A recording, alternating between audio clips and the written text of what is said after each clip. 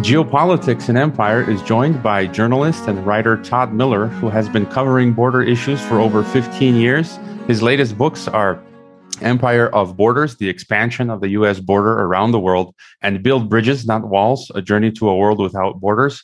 We'll be talking about the border security complex, something new to me. How are you doing over there on the other side of the border in Arizona, Todd? Very good. Thanks so much for having me on.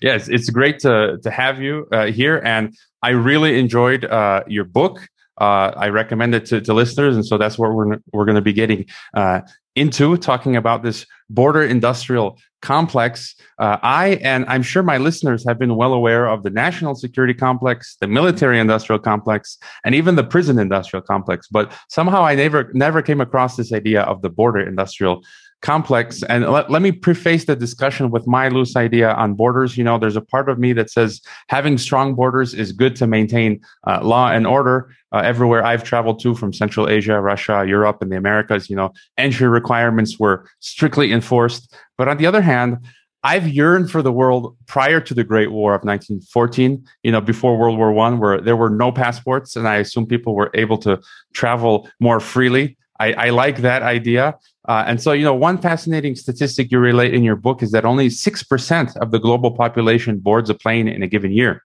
One of the key themes running through your book is how borders are being fortified against the poor, preventing them from travel and mobility, while the wealthy have free reign to traverse the globe. One statistic you cite is the ratio of GDP per capita between countries having gone from 22 to 1 to 267 to 1. So I thought we could start, you know, with your book, Empire of Borders. It's focused on the U.S. empire, border industrial complex, militarization of the border, and how we're not just talking about the U.S.-Canada, U.S.-Mexico border. You know, this goes way beyond that, and that this is all bipartisan in nature, right? It's not just, you know, the Republicans, but the Democratic Party is equally invested in this, and something you talk about, the securocratic war, not of nations against nations, but of the global wealthy elite versus, you know, the rest of mankind. So start where you like. Yeah, I mean, I guess I could start with just looking at the border industrial complex, or better, I should mention there's when to underscore what you're saying about how in the United States the border building has been a bipartisan effort, and that it's much more than just the U.S.-Mexico border or the U.S.-Canadian border. And just 2 weeks ago, the Biden administration announced that it was going to give assistance to Mexico, Guatemala, and Honduras. I do believe those are the three countries. And when you looked at the assistance, when you started reading about what the assistance was, it was so those countries can fortify their borders or enforce their borders even more than they already. They didn't say it that way. They didn't say even more, but I'm saying even more because this has been a dynamic that's been going on for a long time. And so when I saw that, I mean, my first thought was, wow, this is it wasn't even wow. It was actually not even that much of a surprise, but it reinforced the notion that the Biden administration, like the Trump administration before, the Trump administration got a lot of media and press for the wall, but very little media and press for the other things that it was doing around the border, including like building up technologies and expanding the border to other countries. And this was going on during the Trump administration. I guess it made some press when Trump threatened Mexico, for example. I think it was 2 years ago with tariffs if Mexico didn't do more enforcement of its southern border with Guatemala, and so that was almost like, oh, the cat's out of the bag. You got to see what usually happens under the table. You don't usually get to see the kind of pressure that the United States wields on other countries. But with the Trump administration, we had that, I guess, luxury of seeing that sort of pressure in the public. And you got a good glimpse at like how the United States pressures countries like Mexico to build up its borders. Certainly, that's also happening in Guatemala and Honduras, and now we're seeing this with the Biden administration, and we saw it with the Obama administration, and we saw it with the George W. Bush administration, and really, this phenomenon of expansion of borders is very much a post 9/11 phenomenon, but it precedes it as well. So you saw it with presidencies before, and so that's, I mean, I think that's a good place to start. Just look at the scope of it, how big the border apparatus is, and in Empire of Borders, I not only the 2019 book, I not only look at the kind of budgets that have gone into the U.S. border apparatus. So if you look at the U.S. borders, its territorial borders, and you look at the budgets from the mid 1990s. I like to use the mid 1990s because that's when the prevention through deterrence strategy.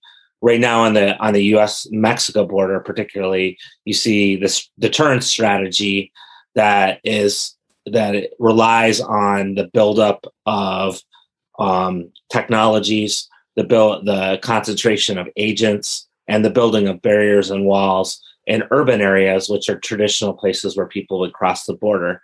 And the deterrence part of it is that it forces people to circumvent those areas and go into like the desert in Arizona.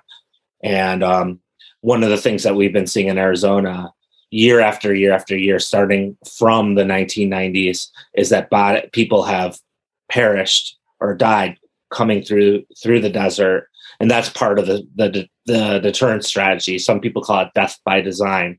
The idea that if people would be risking their lives by walking through really desolate and dangerous places for days, if not weeks, and sometimes, and with not able to carry enough water or food, and that's something that we've seen in where I live. I live in Tucson, which is in southern Arizona, and just right around Tucson, and we can think this is going to happen again as it's getting into May and June and July, the really hot months in the desert, that we're going to hear stories about bodies being found in the borderlands. But that's been part of the strategy, part of the buildup. And if you look at 1994, the budget was $1.5 billion. And then you watch the annual budgets go from there to now. In 2025, $25 billion. That's looking at Customs and Border Protection and ICE, Immigration and Customs Enforcement. And this is it's something that's incrementally increased over the last 25 years. There's been spurts like in the post 9/11 George W. Bush administration. The budget went from, I think it was around $5 billion when Bush took office to $15 billion when he left. So you could see that those years with the creation of the Department of Homeland Security and that sort of thing. And really, it was those post 9/11 years when the border apparatus went from being something that was there, something that got some attention, but very little attention from the U.S. federal government, to something that was a priority, to something that actually became a sort of a money juggernaut as well. And with these increased budgets, especially from about 2001 to 2008, you saw what you could see is a lot of conventions, different exhibition halls coming that were displaying filled with different companies that were trying to sell technologies, particularly surveillance technologies, to the U.S. federal government for its border apparatus. Not only the U.S. federal government, I should say, also counties like the sheriff departments and counties that are along the border. The police departments are also getting border enforcement technologies, and you just see this sort of those sorts of markets going up and up and up and up, particularly in those immediate years after 9/11, and then just you see a kind of spurt and then a plateauing and then a continual rise. and so the technologies are often technologies that have been used for the United States, at least, are technologies that have been used in war operations abroad, like the drones, for example. Right, the U.S. CBP, Customs and Border Protection, has a fleet of 10 Predator B drones. The Predator Bs come from they're what the United States has used in Afghanistan and Iraq and other places. And what they've done is they've taken out the weapons and put in like advanced surveillance equipment. And these drones are now deployed on the border, not only on the southern border, the northern border as well, and the Caribbean. So in the Caribbean, whatever the United States thinks its territory in the Caribbean is, which is often 1,000 miles away from the U.S. mainland, on the outskirts of Puerto Rico, near the Dominican Republic, near Haiti, all of those places. If you want to look at to how the U.S. border extends much further than its U.S. the Mexico border or the southern border, those are good places to look, because you can see U.S. Border Patrol, U.S. Coast Guard, and these sort of border operations operating in those areas 1,000 miles from the mainland. So you have this kind of confluence of these increased budgets, this kind of rapid expansion of the border. Even before Trump took office, there was all this wall building and fence building. In fact, when Trump got to the White House in 2017, he had a budget of $20 billion already at his disposal. So the things that I always think when I think of the Trump administration, I think, well, he had all this arsenal at his disposal, and the things that he could do was because of that, literally because of everything that had been built up before him. And so there's all kinds of technologies, motion sensors, high-tech surveillance cameras, biometric systems, you name it. So yeah, something that was interesting for me, just to go back. I mean, in your book, you're talking about you visited a lot of these, industry events, conference events. I mean, it's like an extension of the military-industrial complex, and as well in your book. Talking about these drones from Afghanistan coming back home now to the U.S. You talk about Alfred McCoy. I got the book behind me somewhere, where his book on the Philippines, where basically the U.S. is building up. It built up. It's like the beginnings of the police state apparatus in the Philippines, and then in Vietnam it was built up again. The first rudimentary drones were used in Vietnam. You mentioned that in your book, and now in the Middle East, and now all of this stuff is coming back home to be applied against us. And then something for me that was shocking. I guess the military-industrial complex is bipartisan. Left and right, Democrats, Republicans. They goose step to the same beat. And, there was all this talk of the last couple of years of Trump and the wall. And then I was kind of shocked recently. And you sent me a report that you did on this, published just a few months ago. I'll include that in the description. People should go through that report. It's not that long.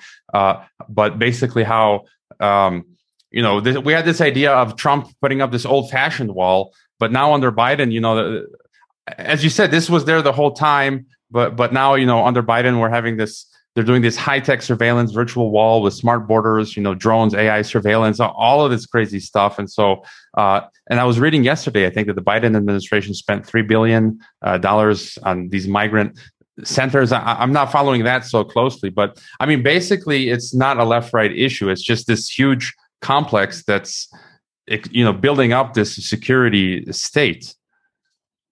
Yeah, but it's presented as a left-right issue, right? I would say in the United States speak, a Democrat, Republican, because some people that would say that they're lefty in the United States probably wouldn't be in agreement. But it's presented in this, and the 4 years of Trump, it's like, oh, we have to get a Democrat in office. Because all of this cruelty, or what we're seeing on the border, the brutalization of people that we're going to see on the border, will stop, and could be anything be further than the truth. And if you, it takes a certain, it actually takes ignorance, like an ignorance of how this thing has been built up. And unfortunately, in many of the media narratives, and as you can tell, you can probably see me shouting at the radio or something like that. But it's presented in this way, and you don't get the basic strategy of the border, the prevention through deterrence. You don't hear about the beginning operations of it in the 90s under the Bill Clinton administration, Operation Gatekeeper, Operation Safeguard, Operation Hold the Line. You don't see like how the budgets during the Clinton administration tripled. It went from 1.5 billion to nearly tripled, 1.5 billion to 4.2 billion. You don't even hear about the George W. Bush administration that much. And the post 9/11 era is really just a game changer as far as the money faucets coming, opening up, and this buildup that we've seen. Like where I live is a war, in many ways is a war zone. It's treated like a war zone by the practitioners. There's checkpoints everywhere. There's surveillance equipment everywhere. There's a sort of profiling that's done by Homeland Security officials and the Border Patrol. You don't know if you're being watched. It's like Michel Foucault's panopticon, right? You're there. You know that there's all this stuff out there. Am I being watched? Am I not being watched? Why are all these cameras like pointing at my car on the side of the highway? What is what are these biometric systems? And so it's something, it's just built up, and it's like a whole system unto itself. And that's what I think. I mean, although of course there's differences. You don't want to say there's not a difference between a Trump and a Biden. There are differences. However, what Trump might say that he's going to do explicitly, Biden will do a variant of that, and not say anything about it, right? And so it's so what we knew was happening under the Trump administration, you don't know is happening under the Biden administration. And since it's put in that sort of narrative, this kind of mainstream assumption, I guess, is that there's nothing happening. And then one final point on this is that turned from this idea of the border wall to technology. And the technology aspect of it is always put in, oh, it's more humane. Oh, it's more this, it's more that. Oh, it's a smart, all these really nice adjectives. It's a smart border.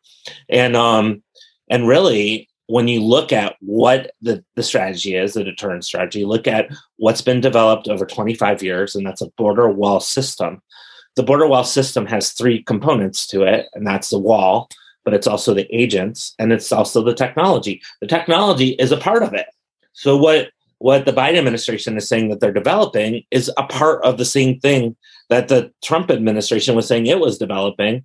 And actually now knowing what I know, like doing all these reporting on it and going into all these conferences and learning about all these technologies and pretty in-depthly, I would say it's worse, right? You have these tech, cameras that can see 7.5 miles away, ground sweeping radar with a radius of 13 miles, the drones that we just talked about, these facial recognition.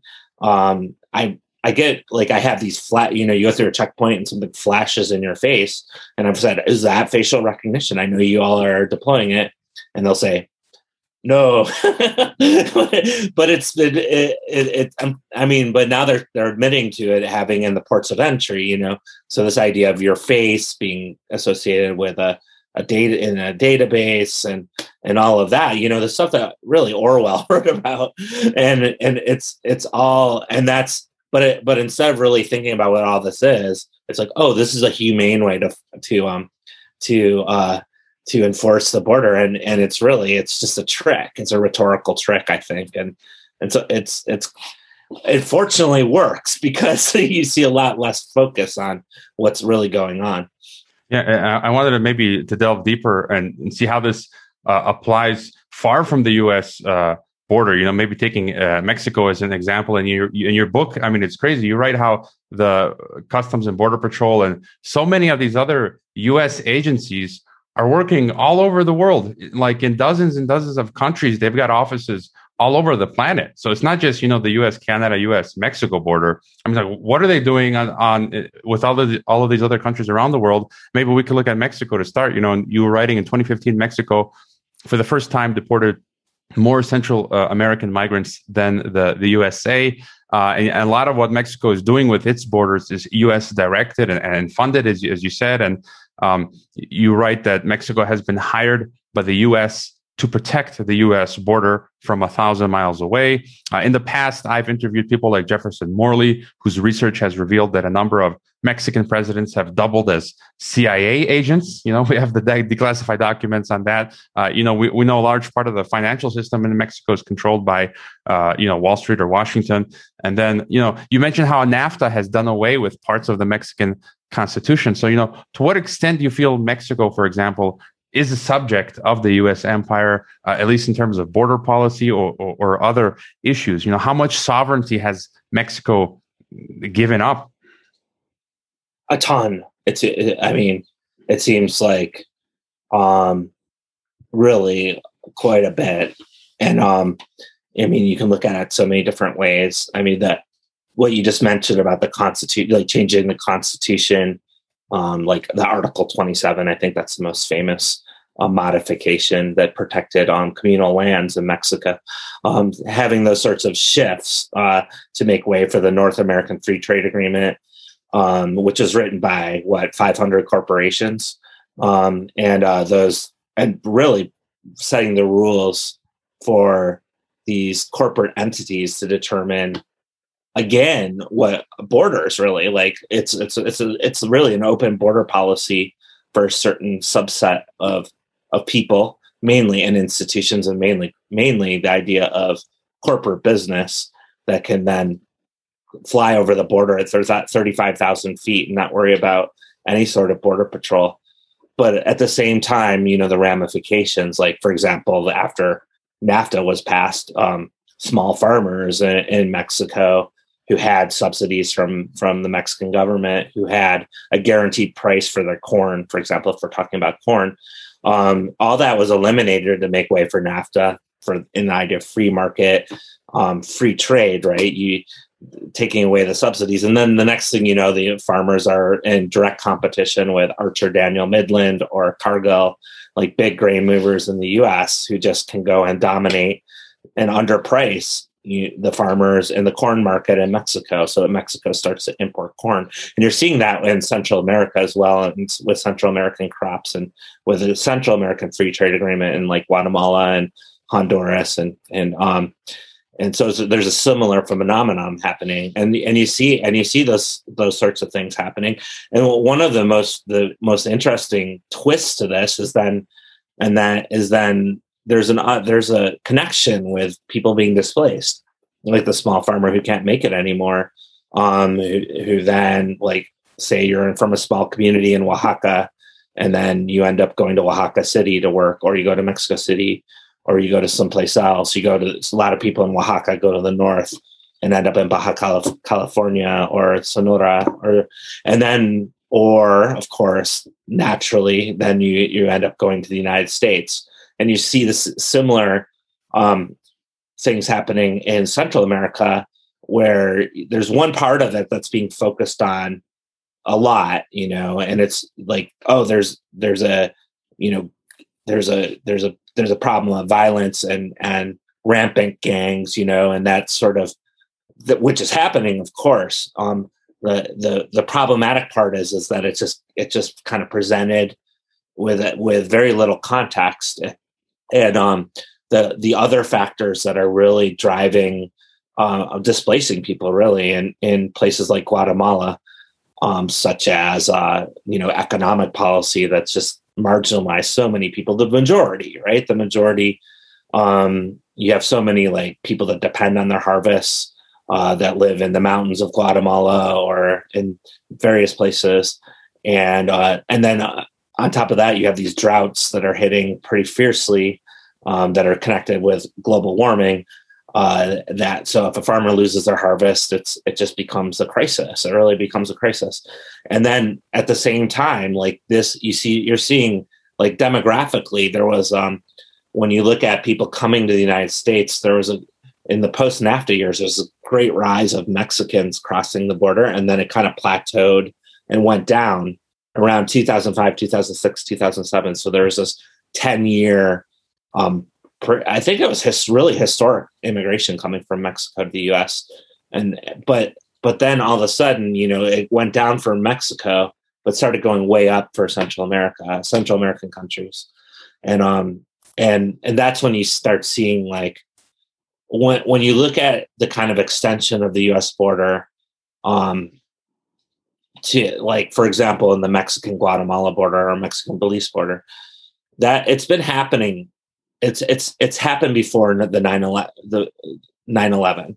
Like, you could go back to points in history, such as when the civil wars were happening in Central America in the 1980s, for example, and tons of people were fleeing.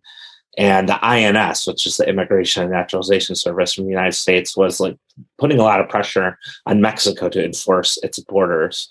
So you can see the idea of it, even though it wasn't sustained, happening, even 3 decades ago. However, what happened in the 9/11 after 9/11 was it just became a part of the strategy. It really, this idea of pushing out the border, extending the zone of security, or externalizing the border. However, I've heard the officials will use many different parlances or many different terms. That sort of thing, it just really started happening with regularity in that post 9/11, and you could see it in Mexico. That was almost the first place.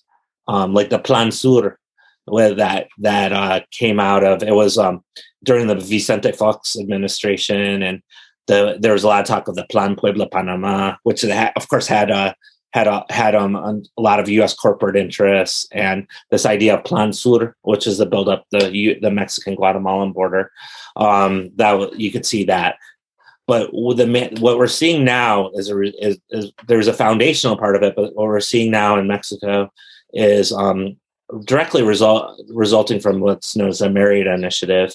And this is like a military package that the United States gave to Mexico starting in 2008 with the George W. Bush administration, but very much continued under the Barack Obama administration. And then you look at 2012 when Hillary Clinton was Secretary of State, and they did a bunch of changes to the Merida Initiative, including these pillars. And the third pillar was called creating a 21st century border. And that was directly about, giving resources to Mexico. I mean, the pressure is there. It's assumed there that the whole Trump tariff thing, that was probably happening like then as well. You just didn't hear about it.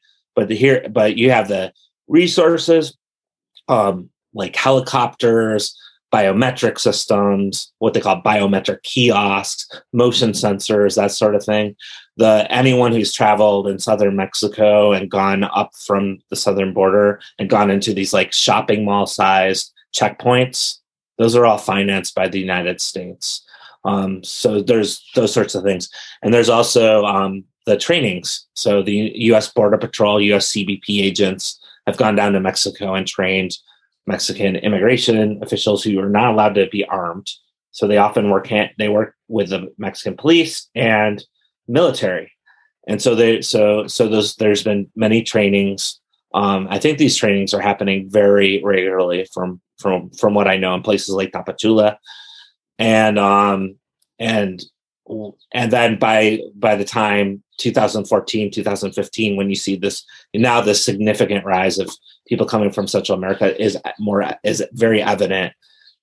Mexico announces the Programa Frontera Sur, which is like the Southern Border Program, which was immediately, if you look at that, it's 2014 July that Enrique Peña Nieto in Mexico announces it, and then almost 2 days later or 1 day later, the U.S. Embassy issues a cable and says, "Congratulations, it was great." And then they list off. They said, "We've been helping Mexico. We've been training them. We've been it's something that's nobody's ashamed of, right? In officialdom, it's not something they're trying to hide. It's like, oh, we're helping. This is good. We're building up this border." And then you go to 2015 after the Southern Border Program has been implemented for a while, and you see that shift. You see that shift from from U.S. deporting more Central Americans to Mexico deporting more Central Americans.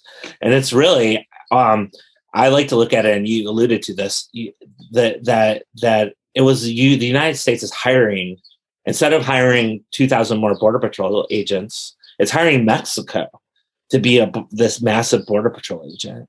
And that's kind of the building blocks of this externalization. And the other part of it is it doesn't just stop in Mexico. Now you're seeing it go further and further and further. But that's basically where we're at, and it just continues to be more and more built up to this day. Yeah, we're starting to see now in Mexico all these laws being passed, biometric stuff. So soon you have to register your biometrics, nationality, home address, ID number to use the SIM card on a mobile phone. Just 2 months ago, they turned on geolocation for banking apps, so you can't access your bank account unless you turn on geolocation. So all this stuff is coming in. For me, one of the biggest takeaways from your book that I find, you speak of something kind of frightening, how since 1989's fall of the Berlin Wall, we've gone from 15 to 77 border walls around the world, and the creation of this global border system. And this seems to gel with a lot of what I talk about on this podcast with other guests. This idea of globalism, of this like a global technocratic control system. It's like this global fascism in a sense, this growing global police state of these, where it's just money that's concentrated at the transnational level with these corporations, and it's the rest of us. We've heard like Davos and Klaus Schwab and the Great Reset kind of alluding to this. And just to quote from your book, you write that border security was between the transnational elites and the rest of the world. The harmonized global border system was not necessarily attached to the nation state, but rather to the global economy. The elite world was not beholden to the flags of individual countries, but rather to the banner of Walmart, Boeing, Google, and the power structure that sustains such corporations. Nation states serve to confine and control the masses. You talk about how mining corporations are using the border security complex against native population. So it's basically like the global north, keeping the global south down, where the global elite, people who have money, can travel. And then, the rest of us, we're in this case system where we can't move. And it seems like it's becoming global, as you say, it's expanding. And so could you talk a little bit about that? Well, I think when I went into writing Empire of Borders, I was just looking at, the U.S. and the U.S. expansion of the border, but it, like oftentimes when I write a book, there are like major epiphanies that happen while writing the book. Things that, I didn't know I would discover by going into this. And the thing about this particular book that was a major realization was exactly what you're talking about. And I remember when I had it, I went to an international summit on borders, and it was in Washington, D.C. It was pretty much put on by Customs and Border Protection. And they brought in like people, I think 40 different border patrols from all over the world. And there's so much, I'm just sitting there, like a sponge trying to like understand what's going on.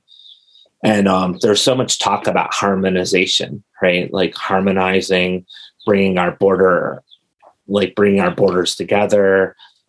And then it was like, oh, this, like, if I just think of a border as a U.S. Mexico border, which is, I guess it's logical to think that way. And of course there's a degree of like, you're correct to think that way, but at the same time, it's just one part of something that's much bigger. That's something much grander. That's something that's much more global.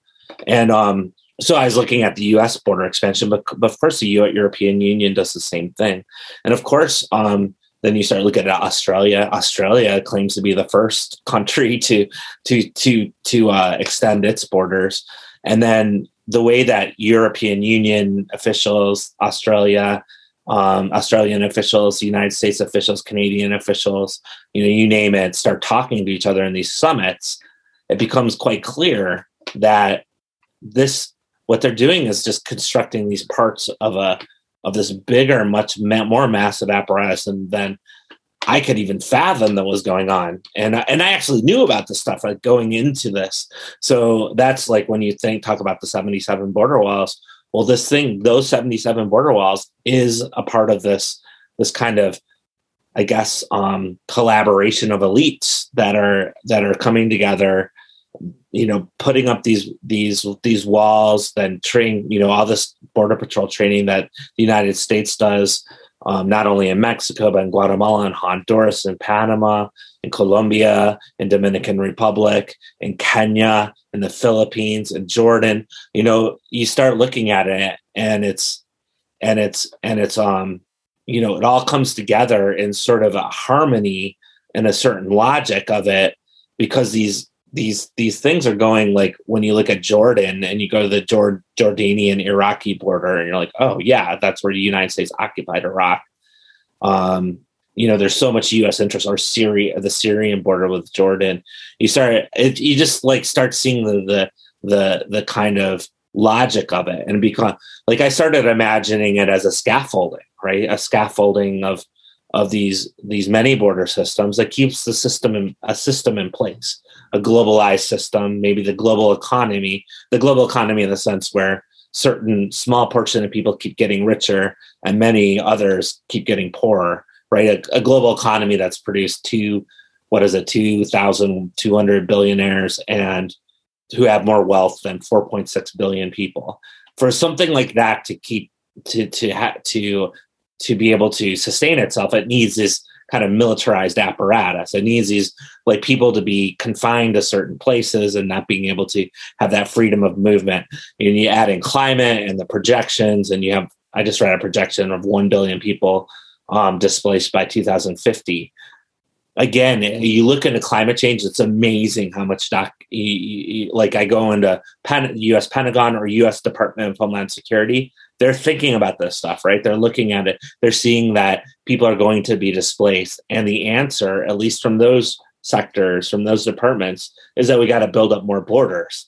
So the idea that having like controlling, knowing that people are going to be displaced, knowing that there's these vast amounts of inequalities, but then understanding for this to keep going, we have to have this kind of global border apparatus that then kind of attempts to control, movements of people, divide people, and keep the kind of status quo intact. And maybe just to build on that and get your opinion on how the pandemic has helped accelerate this process. I've had past experts discuss how, it's pushed us into this they've called it hyper 1984 scenario, how the pandemic has just catalyzed this. If World War I gave us, one level of travel restriction being the passport, it seems now COVID is adding this second layer of restriction now through these digital medical passports that are being introduced. Perhaps a decline in travel routes, the increase in expense of plane tickets, not to mention all the testing requirements that you'll have to be doing, longer hotel stays. When I left Kazakhstan, which is usually a flight time of a day and a half, it took me 5 days and numerous hotel stays to get back home. It seems that the pandemic and its solutions, all these new regulations are going to make life even more of a hell for people attempting to cross borders. You mentioned in your book how an official from the IATA in 2018 said in the future that there would only be like one digital biometric ID for travel and for everything. And we're seeing now that, the EU had this plan for, they're talking about these digital green vaccine certificates when in actuality, they had this plan to implement by 2021, 22, the vaccine digital passport, before COVID in 2018 or earlier. And then we have Microsoft and Bill Gates talking about these 2020 digital IDs and so forth. And so, having researched this, how do you see the trajectory that the pandemic has put us on in terms of travel and restrictions? We're totally in that trajectory. And unfortunately so, because the pandemic really speaks to a world that needs to come together to come to a solution. Like the idea of more divisions. Obviously, with a pandemic, if somebody's sick, quarantining them is a good idea. But locking down like 2,000-mile long borders and making it more difficult in that sense, it's just kind of ridiculous. There's a cartoon that came out maybe about a year ago. It's just when the pandemic was first raging, and had this general, and he was at a border wall, and he had missiles coming out of it, and he was looking intently, and his kind of sidekick had binoculars, but was looking up and seeing the coronavirus, like a picture of it just float over, right? These ideas, in other words, these ideas of militarized borders, the cartoon kind of says it all. The coronavirus justifies more of it. While at the same time, when you're talking about a global pandemic, which I think is an indication of a similar dynamic of what we're seeing with climate change. But you start looking at a global pandemic, it's just going to whatever the militarized border, it doesn't even matter, right? But that's exactly what you say, like the kind of looking at where this is going. It's definitely going in. The whole border control apparatus is going into again a harmonized international sort of standardized model. And where many different countries, and I should say the elites of many countries, the governments of many countries are coming together. And the whole idea of a passport going totally digital is very much on the table. I've heard this mentioned so many times that I think it's in the planning. In other words, the idea of facial recognition, your face becomes your passport, and you arrive from a place and you get into an airport, and if everything checks out with your face, you just go through without talking to anyone. But if it doesn't check out, watch out, right? And so it's definitely going to a digital thing, which it makes it so much easier to store so much about you. If you look at the United States has this biometric system called IDENTS. The CBP has had this for like 20 years, but here we're talking to officials and how much this has increased, like from say September 11th, 2001 to now. It went from less than 1 million people in the database to like 30 or 40 million people, or something ridiculous. And now the ident cannot store what they need to store, and it doesn't have enough, as I say, modalities. So now they're transitioning to what is known as a HART, HART, Homeland Advanced Recognition Technology, HART. And this thing is supposed to have all kinds of modalities, such as the facial recognition, but also, do you have a tattoo on your arm? Do you have scars? A whole GPS tracking thing. Why were you in this location? Why were you in that location? Relational, like, were you meeting with that person? Were you meeting with this other person? And then now with COVID, like, why wouldn't they put health stuff on it? Like, did you get a vaccine? Did you not get a vaccine? Like, which just is unbelievable, because you have the U.S. at this moment hoarding vaccines, really, and vaccines not being distributed around the world, again, showing the kind of inequalities.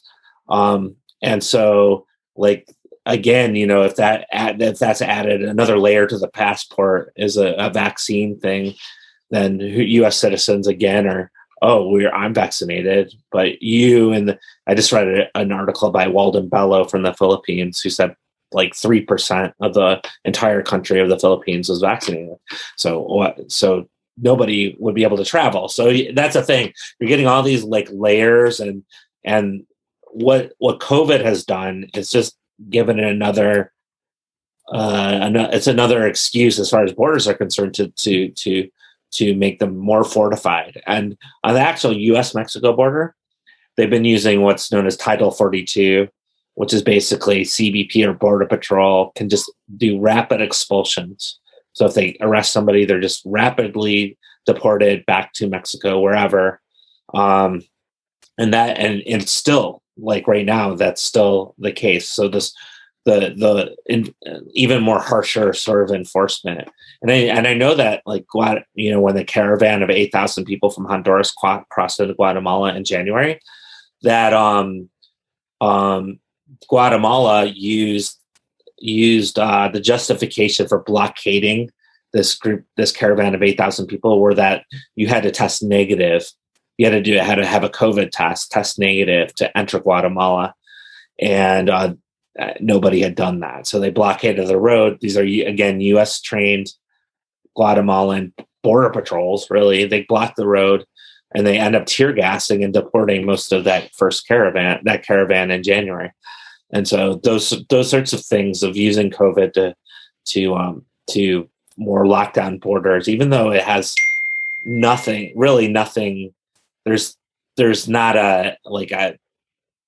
the World Health Organization argues that you shouldn't lock down your borders during a pandemic. So there's no science behind doing this. Mm-hmm. It's not like you quarantine and you're quarantined in a room. It's a whole other thing. It's much vaster and bigger, and it really has little to no effect. But it definitely seems like it's being used and following that very similar trajectory. And finally, just to get any other points that you want to make, perhaps solutions. One listener sent a question and asked, do you think, because you mentioned the main problem is economic, right? These corporations came into Central South America and other parts of the world and destroyed the economic system and impoverished a whole bunch of people in their own native land. And so now these people need to go find work and move north. So the listener asked, do you think like a type of Marshall Plan for Central America would help? And, what other solutions do you propose or answers to some of these crazy border policies? I mean, yeah. If a Marshall Plan is the problem with plans and assistance, especially coming from the United States, there's a whole history of like USAID assistance that really goes to reinforce kind of U.S. influence or even U.S. empire in places like Guatemala or Honduras. And so like a Marshall Plan could be effective, but I think it would have to be like even designed in such a way that I would say that local people should be making the big decisions, because it's always people in communities that know what they need. It's like if I always think like one of the things when we're thinking about the borders, I think like the border itself. If you think of the U.S.-Mexico border, it's this quote unquote solution to a problem that's often thousands of miles away, and the actual problem is really not being addressed. And then the actual people who are displaced are not even being talked to, right? It could be. Like, the person coming that leaves Guatemala, for example, because of a host of reasons, economic marginalization being one of them. Maybe there's a mine, as there's hundreds of them all over throughout Guatemala, or maybe the droughts came in due to the changes of the climate, or maybe it's a host of all these different problems just coming to a head, and you just can't make it anymore. And when you start hearing those sorts of things, then it seems like a Marshall Plan in that sense that was locally driven, where people were being really listened to what their needs are. I think that could be really helpful. You could look at also, when you look at Mexico or Central America or so many different Iraq or so many different places around the world, and the idea of reparations, like why if you look at like U.S. policy and its dire effects in places like Guatemala, the United Fruit being almost foundational to that, and the CIA instigated coup d'etat in 1954, and the military dictatorship that followed, and the 200,000 people slaughtered that followed by the time peace was arrived in 1996. And then peace was implementing kind of a neoliberal economic system, which then favored the big corporations like United Fruit again. and you look at that, and you look at the kind of and the military assistance that the United States gave Guatemala, the military training that Guatemalan generals got. I'm just using Guatemala as an example. And you see this kind of destruction. And if you're going to think ethically, right, if you go to ethics, then it would seem like instead of building a big border wall, pressuring Mexico to build also a big border enforcement apparatus, pressuring Guatemala to do the same thing with Hondurans, that there might be ethically, it would seem that there's a sort of responsibility to having at least, I don't want to see totally creating, but having a huge impact in places and causing damage and devastation and destruction. So it seems like there could be something like that that's so unlikely to happen, right? You'd have to have like people admitting, officials that never admit to anything, admitting to things, and it would destroy like the plans that are continue to this day in places like throughout Latin America and the Caribbean, and so I think what's happening now is that in the United States is that it's just an automatic with the border. The border just gets more and more money every year. There's really no public debate about it. There's an appropriations debate that happens usually behind closed doors. This is where this border industrial complex becomes really prominent. Like the big companies go in and have their say with key Congress people, key people in the appropriations committee, and then the border, immigration, everything gets more money. That's how it grows year after year after year. It's an automatic. And this just really needs to be talked about, needs to be unpacked. We have to, when there's talk about comprehensive immigration reform, there's absolutely no mention of this corporate power. This has to be mentioned. They're an actor. They're a powerful actor. These sorts of things need to be unpacked. What is the border actually doing? This kind of rhetoric around protection, security is false. It's a farce. It's a PR campaign to keep people thinking that you need to have all this stuff on the border, when it really does is create insecurity. It doesn't protect anyone except for a bigger system, right? And so those sorts of things need to be unpacked. Ideas of what security really is, or human well-being, and really honest assessments of what the threats are to humanity at this time, which like climate change, for example, or something else, or inequality, or those sorts of things. Those assessments, then you can say, okay, how do we deal with this as a globe?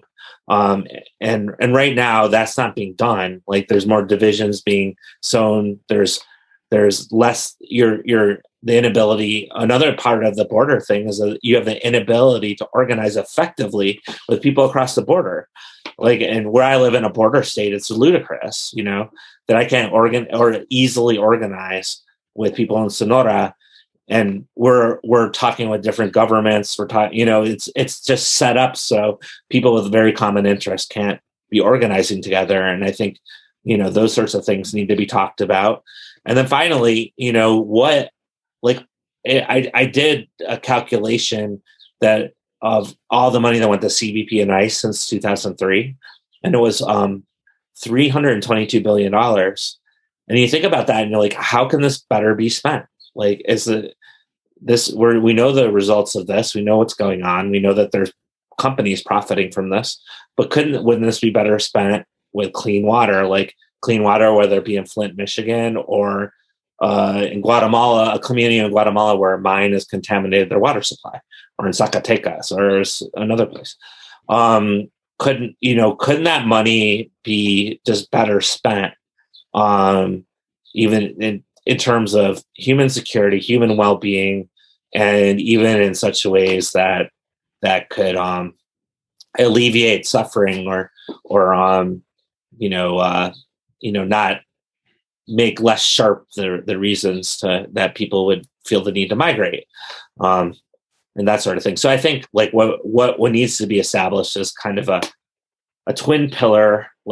I think a freedom of movement is really essential, especially given the projections of people being displaced in the future, and then also a right to stay home, a right to be able to stay home, because most people don't want to. Most people don't. It's a really tough decision to leave and to go and to cross borders and to risk your life. And a lot of people wouldn't want to do that, but it's almost feels forced. And so like those two kind of major things, I think, would be something to aspire to.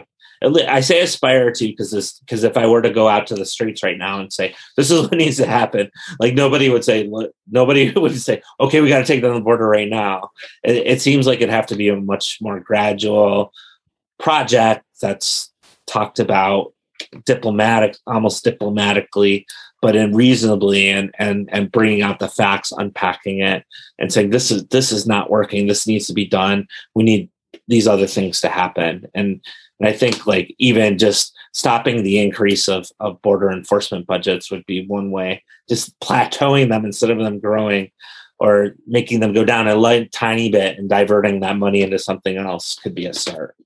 Yeah, you mentioned in your book, I forget where it was in Latin America, some driver asks you, how is it that you can come here, but I can't go, to America, to your country? And myself, as someone who's traveled around the world, multiple citizenships, I really do agree. I think that people should be allowed to travel more freely in a legal way, like to allow people, give them visas and give them a chance to come to the US, to Europe, to travel. Most of the places that I've been around the world, most of the people, they just want a better job, a better opportunity. It's not like, they're going to the country to do damage. And, if they do, they're within the country. I assume, we have police forces that can deal with criminals and expel them. But I think people should be like in the old days. I found in Ellis Island 100 years ago, some of my ancestors, from Croatia, Yugoslavia, who went in through New York to the U.S., who migrated. And so, those were the days, from Ireland, from Europe, the Italians, all these people who came to the U.S. And I mean, I think that's kind of a good thing to give people this opportunity. And so you're on Twitter, you're at toddmillerwriter.com. Is there any other website or project that we should know about? No, sometimes I'm slow, but I tend to update whatever I'm working on the toddmillerwriter.com.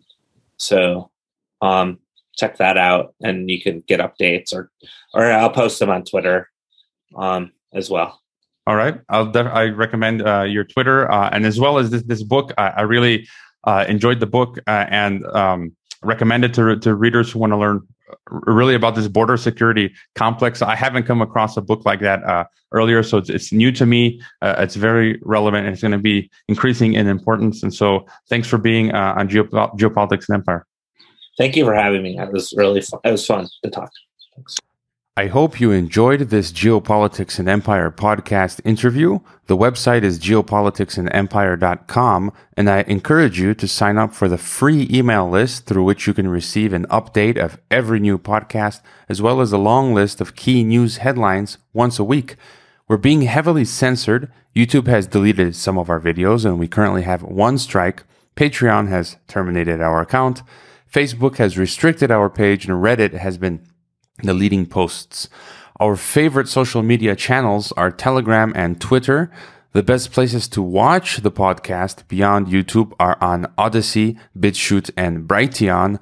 The best places to listen to the podcast are on SoundCloud, Apple, Spotify, Google, or on any other podcast app. To help keep this podcast alive, leave a review on Apple Podcasts and wherever else. Subscribe to all our platforms and leave a donation if possible via Subscribestar, PayPal, Bitcoin, or Ethereum. You can also find us on MeWe, Minds, Gab, Float, VK, LinkedIn, and Instagram. Thanks for listening.